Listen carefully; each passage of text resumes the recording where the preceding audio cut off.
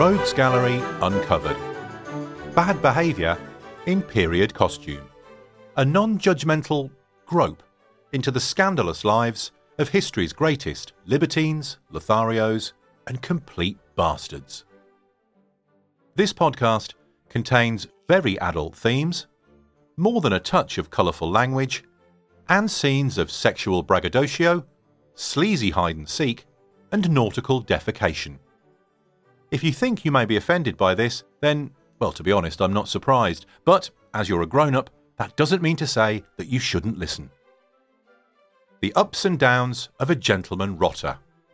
Shagging for Her Majesty, with Queen Victoria's most disreputable army officer, Edward Sellon.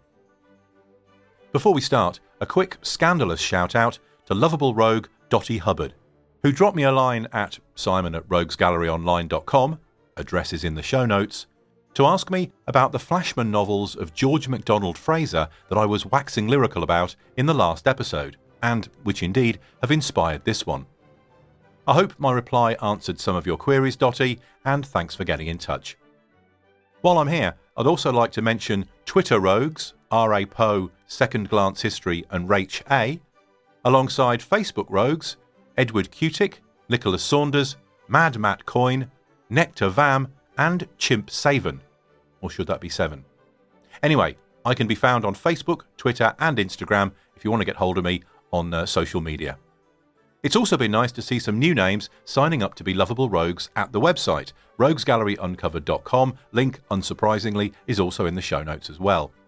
The website has some extra roguish content if you want to check it out, and as an LR, you get infrequent but fun-packed newsletters. So tell your friends. Oh, and a short notice shout-out to Franklin, who got in touch via the website only this morning with some more kind words. Cheers, Franklin. Right, this is going to be a bawdy one, so pay attention. The following tale is written in the present tense of the period in which it's set, and as such may contain attitudes and opinions of the protagonists and their times which would today be considered unacceptable. As I'm not a raging 19th century onanist with some very questionable views on sexual equality, those attitudes and opinions are obviously not mine. London, 1867.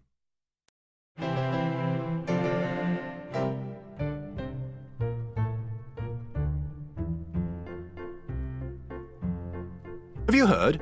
Edward Sellon's bloody topped himself. One of the finest writers of gentleman's erotica that this country has ever seen, and a former Queen's officer to boot, the fellow took a room at Webb's Hotel in Piccadilly, and before the maid could even turn down the bedspread, blew his brains out with a service revolver.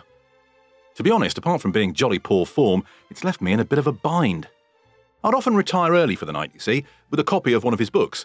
Perhaps The New Epicurean, The Delights of Sex, facetiously and philosophically considered in graphic letters addressed to young ladies of quality. Or the simply unputdownable The New Lady's Tickler, or Adventures of Lady Lovesport and the Audacious Harry. And while turning the pages with one hand, engage in a spot of vigorous self-pollution with the other, before collapsing, ashamed and spent, into a well-upholstered armchair. Now I'll have to make do with Charles bloody Dickens and this precious little fucking In Great Expectations, let me tell you.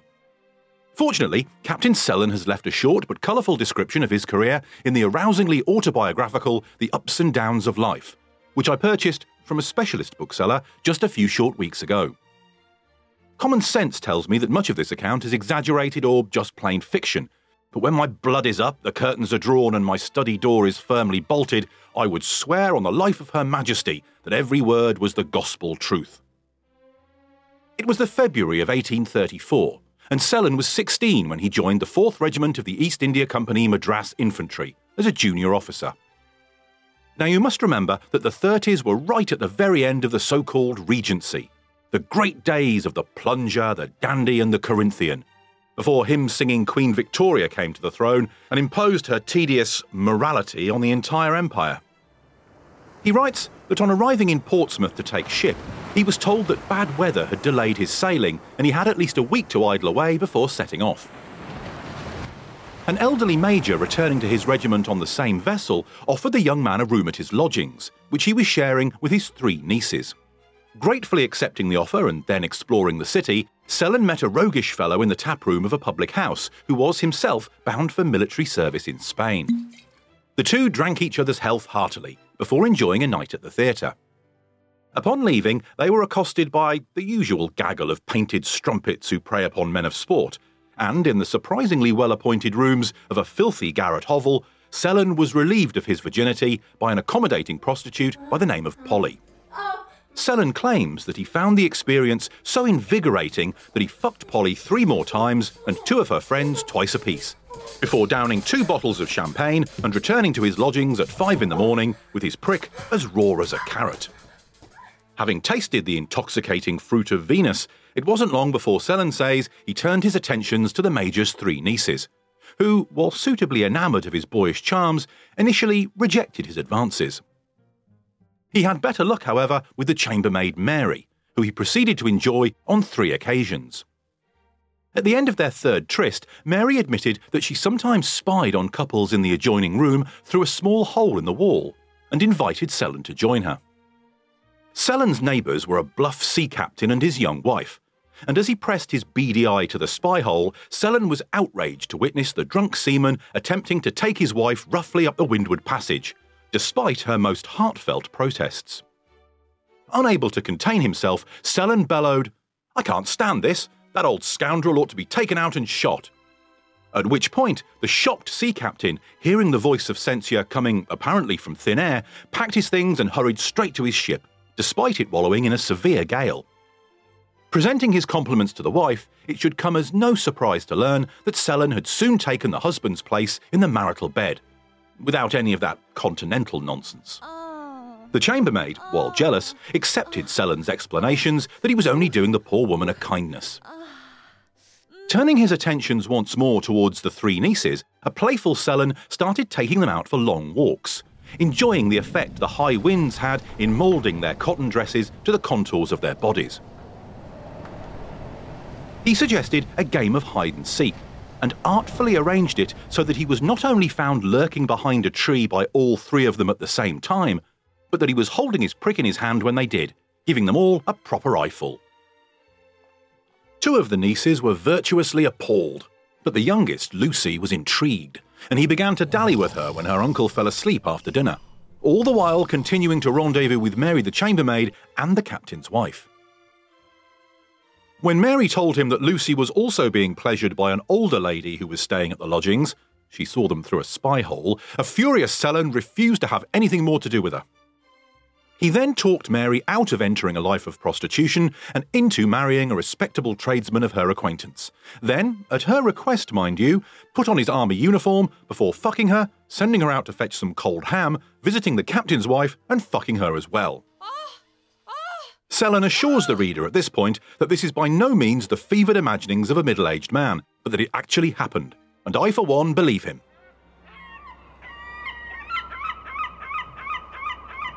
Finally, out at sea and en route to India, Selen continued to visit Lucy in the niece's cabin, despite his reservations, by lowering himself through the deck above their water closet. During the course of the voyage, he managed to deflower not only her, but also her older sister, who was driven to distraction watching him with Lucy. The oldest sister, however, was very disapproving, and suspected Selen's intentions were far from honourable because of his often flushed appearance. In a stroke of appalling bad fortune, the next time Selen lowered himself through the ceiling of the WC, she was the person sat upon it performing her natural functions, and an extremely apologetic Selen dropped heavily onto her lap. In the commotion that followed, Selen dived overboard, was hauled back up on deck half-drowned, and was subjected to some very harsh words by the captain. On the subject of natural functions, Selen goes on to provide a vivid glimpse into the dangerous life of the seafaring man. Becalmed in eastern waters, one of the sailors was lowered over the side while sitting on a plank to scrape barnacles from the hull. Looking up, he was appalled to see the bare buttocks of one of the other female passengers, who was about to take her ease into the ocean below. Before he could shout ahoy, the lady had carelessly defecated into his left eye, and he was forced to prod her behind with a boat hook to prevent further bombardments. This distasteful incident, Selin says, meant he could no longer look at the lady in question as an object of affection. Arriving in Madras, all three nieces were married to army officers within weeks, but by then Selin was settling into life as a company officer. One of his favourite pastimes in those early days was to sit on the balcony of his new house, sipping a glass of port and smoking a cheroot, while gazing over the walls of an Anglo-Indian girls' boarding school. Supposedly shielded from prying eyes, the young ladies therein would bathe naked, unaware that Ensign Selin was following their every move. Selin recounts an unsavoury episode when he instructed his butler to offer the woman who ran the school 80 rupees for the opportunity to spend the night with his favourite. It turns out that she had been happily accommodating British officers in this manner for some time, and brought the girl to Selin's room one evening soon after. Unfortunately, when a senior officer heard about this, he was furious that the woman had been offering the girl to one of his juniors rather than himself. Selin, like many officers of his time, was much taken with Indian women, considering them to be more beautiful and sensual than their European counterparts. He wrote, "They are scrupulously cleanly in their persons. They are sumptuously dressed. They wear the most costly jewels in profusion. They are well educated and sing sweetly, accompanying their voices on the viola da gamba, a sort of guitar. They generally decorate their hair with clusters of clematis or the sweet-scented bilwa flowers entwined with pearls of diamonds. They understand in perfection all the arts and wiles of love, are capable of gratifying any tastes, and in face and figure they are unsurpassed by any women in the world." He went on to express this admiration by fucking as many of the local prostitutes as his finances would allow. This isn't to say, however, that he totally neglected European conquests. There was Mrs. T, the 26-year-old wife of a 60-year-old major whom he spent many weeks pursuing. He attended her soirees, turned her music for her when she played the viola, accompanied her on strolls, and sat with her on the sofa for many hours with his hands up her skirt while she rummaged around inside his breeches. Her husband was blissfully ignorant, suspecting one Captain M of having designs upon his wife, but not the boyishly eager Selin, who wrote, "Ah, young Selin, there you are again, making love to my wife, you young dog," and he would laugh good-naturedly and slap me on the back, and wily Mrs. T would say, "Oh yes, he's a good little boy, and as long as he is, so shall he be my knight and wear my colours." When he finally did engage in congress with the wanton Mrs. T, Selin found her to be terrifyingly passionate, using the coarsest of language and sticking her finger up his backside in a burst of wayward enthusiasm. "Why, this woman, said I to myself, is a perfect Messalina," he commented. After pausing for a glass of claret, the couple buckled to again, but were disturbed by a furious hammering on the door. Thinking it the Major, Selin grabbed his clothes and fled through the window, naked as a jaybird. However, it was not the Major, but Mrs. T's other lover, Captain M. Unable to make out Selin's identity, Captain M fired his musket at the young officer as he rowed himself across the river to safety. Running naked through the jungle during the hottest part of the day, Selin was half dead from exhaustion when he finally arrived home, but he knew that a suspicious and angry Captain M would soon be at his door. He soon was. With admirable coolness, Selin told the dusty and furious man that he had not been out of the house all day, as his guts had been playing up following an evening drinking some particularly bad wine. Offering the murderous fellow a cigar, Selin pointed to a mirror and said, "Look upon me. Look upon yourself. Would a woman who would choose a stalwart like you condescend to a mere boy like me?" Suitably chastened, Captain M apologised profusely and made his exit. In a stroke of appalling bad fortune, however, Selin had left his pocket watch, a gift from his beloved papa, in Mrs. T's boudoir, and Captain M took possession of it. Now, all Selin needed to do was keep quiet about his ownership of the watch. But, because it was such a sentimental trinket, he revealed himself to Captain M, who, livid at having been gulled and cuckolded, challenged Selin to a duel. As the challenged party, Selin, who couldn't hit a barn door at 2 paces with a pistol, chose to fight with swords, a weapon with which he claimed to be much more proficient. In the resulting duel, despite his best efforts at merely wounding his opponent, Selin ran Captain M through the chest and killed him. A promising life cut short, he later mused, on account of one woman's wanton lusts. In the years that followed, he recounted other amorous adventures on the Indian subcontinent. On one occasion, Selin dressed up as a young lady to inveigle his way into a bored wife's bedchamber. The husband, poking his head around the door, thought that he was a girlfriend come to help her dress. While still thus attired, Selin was then propositioned by a drunk gentleman at a ball and had to defend his honour by punching the impudent mountebank full in the face. He also took up with yet another married woman whose husband was, in his words, a prig, and an old woman to boot, a little plain, mean-looking fellow with a squeaky voice who looked like a eunuch. Selin, however, found his wife especially beautiful, with one exception. She had bad teeth, a problem he overcame with his usual sang-froid. "As I did not admire bad teeth," he wrote, "I would only poke this woman in one way, and that was en levrette. She made great opposition at first, but soon got to like it, especially as I said to her, 'My love, in this attitude you gain an inch.'" After 10 years in India, Selin says that he returned to England and entered into a marriage of convenience to a woman named Sarah Ann Wilds, which had been arranged by his mother. He honeymooned with his new bride in Paris, but was most put out that his over-emotional wife became angry, upset and tearful whenever he looked at, paid a compliment to, or tried to arrange a rendezvous with any other woman. Moving to a cottage in Devonshire, the couple were jointly disappointed to find out that neither was as wealthy as the other thought they were. Selin moved out and went back to living with his mother, conducting 2 simultaneous affairs to pass the time. A couple of years later, Sarah returned, but by then he was involved with another woman called Emma, and much to Selin's annoyance, the ladies hated each other on sight. Promising to end things with Emma, Selin feigned a headache, but while his wife was at church that Sunday morning, instead of terminating the relationship, he invited Emma to his rooms and rutted himself into a stupor. In fact, he was so transported that he lost track of time and had to hide the girl in a side room when Sarah returned home. His day got even more vexing when Sarah found Emma's nightcap in their bed, a situation Selin could not explain. Although, when she questioned him about the comprehensively stained sheets, he angrily tried to convince her that he'd simply ejaculated during a particularly spectacular wet dream. In the ensuing argument, the two came to blows. Selin's wife bit chunks out of the backs of his hands and savagely kicked his shins, while he tightly held her wrists and demanded that she apologise for her outrageous accusations. By the time she complied, Selin had lost over a pint of blood and was confined to bed. As he lay recovering, the family doctor took Mrs. Selin to one side and reprimanded her severely. "Madam," he warned, "be careful what you are about. Your husband has been shamefully ill-used, and had he died, as I expected he would, you would have been arraigned at a criminal bar for manslaughter. You are a woman of violent passions. Learn to restrain them."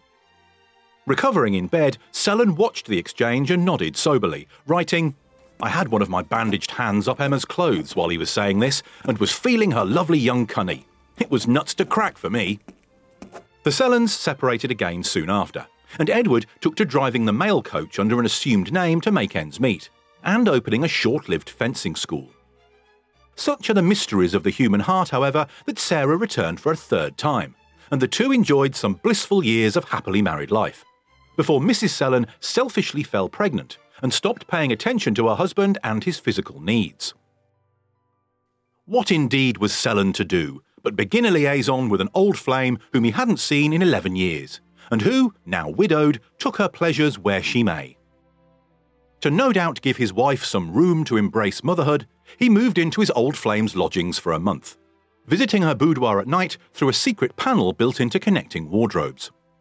The final straw for the Selin marriage came when he convinced the headmaster of a local girls' boarding school that he was just the chap to supervise the young ladies on an improving nature ramble. Mrs. Selin arrived at the school just in time to see her husband leading a group of teenage girls into the woods for a game of hide-and-seek. The separation soon became final. With his marriage in tatters, Selin took to writing pornographic literature as a penny-a-word man for the publisher William Dugdale, whose output, incidentally, has given me many hours of pleasure. He also penned some more academic works about the history of Eastern snake worship and a treatise on the Hindu faith, but they were not as well received as his more colourful pieces. Selin was unrepentant at the scorn with which some in society looked upon his erotic penmanship. The saints and hypocrites who will read this will exclaim, "What a miscreant this man is! Read thus far, did I say? Oh, fie! Do saints and hypocrites read naughty books? Aye, marry do they, and go home and frig themselves, the beasts, or bugger their footmen? Don't abuse me, you blasted humbugs, members of the Society for the Suppression of Vice." In an attempt to resurrect his fortunes, Selin agreed to accompany a fellow erotic enthusiast on a tour of Egypt. Unfortunately, he only got as far as Vienna before his lustful inclinations got the better of him. After seducing his sleeping companion's teenage mistress in a train carriage, he was further dallying with the girl on his lap when the gentleman woke up. "I made a desperate effort to throw her onto the opposite seat," he later wrote, "but it was no go, he'd seen us." A row, of course, ensued. In the course of the argument, Selin berated the man for seducing such a young innocent girl, even though he'd been sporting with her himself not 10 minutes before. He was left in Vienna with £15 to his name and returned home in an unusually melancholy frame of mind. Shortly thereafter, he met his tragic end in the room of a Piccadilly hotel. Next to Selin's body, they found a poem, addressed to another young lady of his acquaintance. It was entitled "No More," and ended with the words, "Vivat lingam non resurgam. Long live cock. I shall not rise again." If anybody wants me, I'll be in the study with a copy of The Romance of Lust. I'm feeling somewhat moved.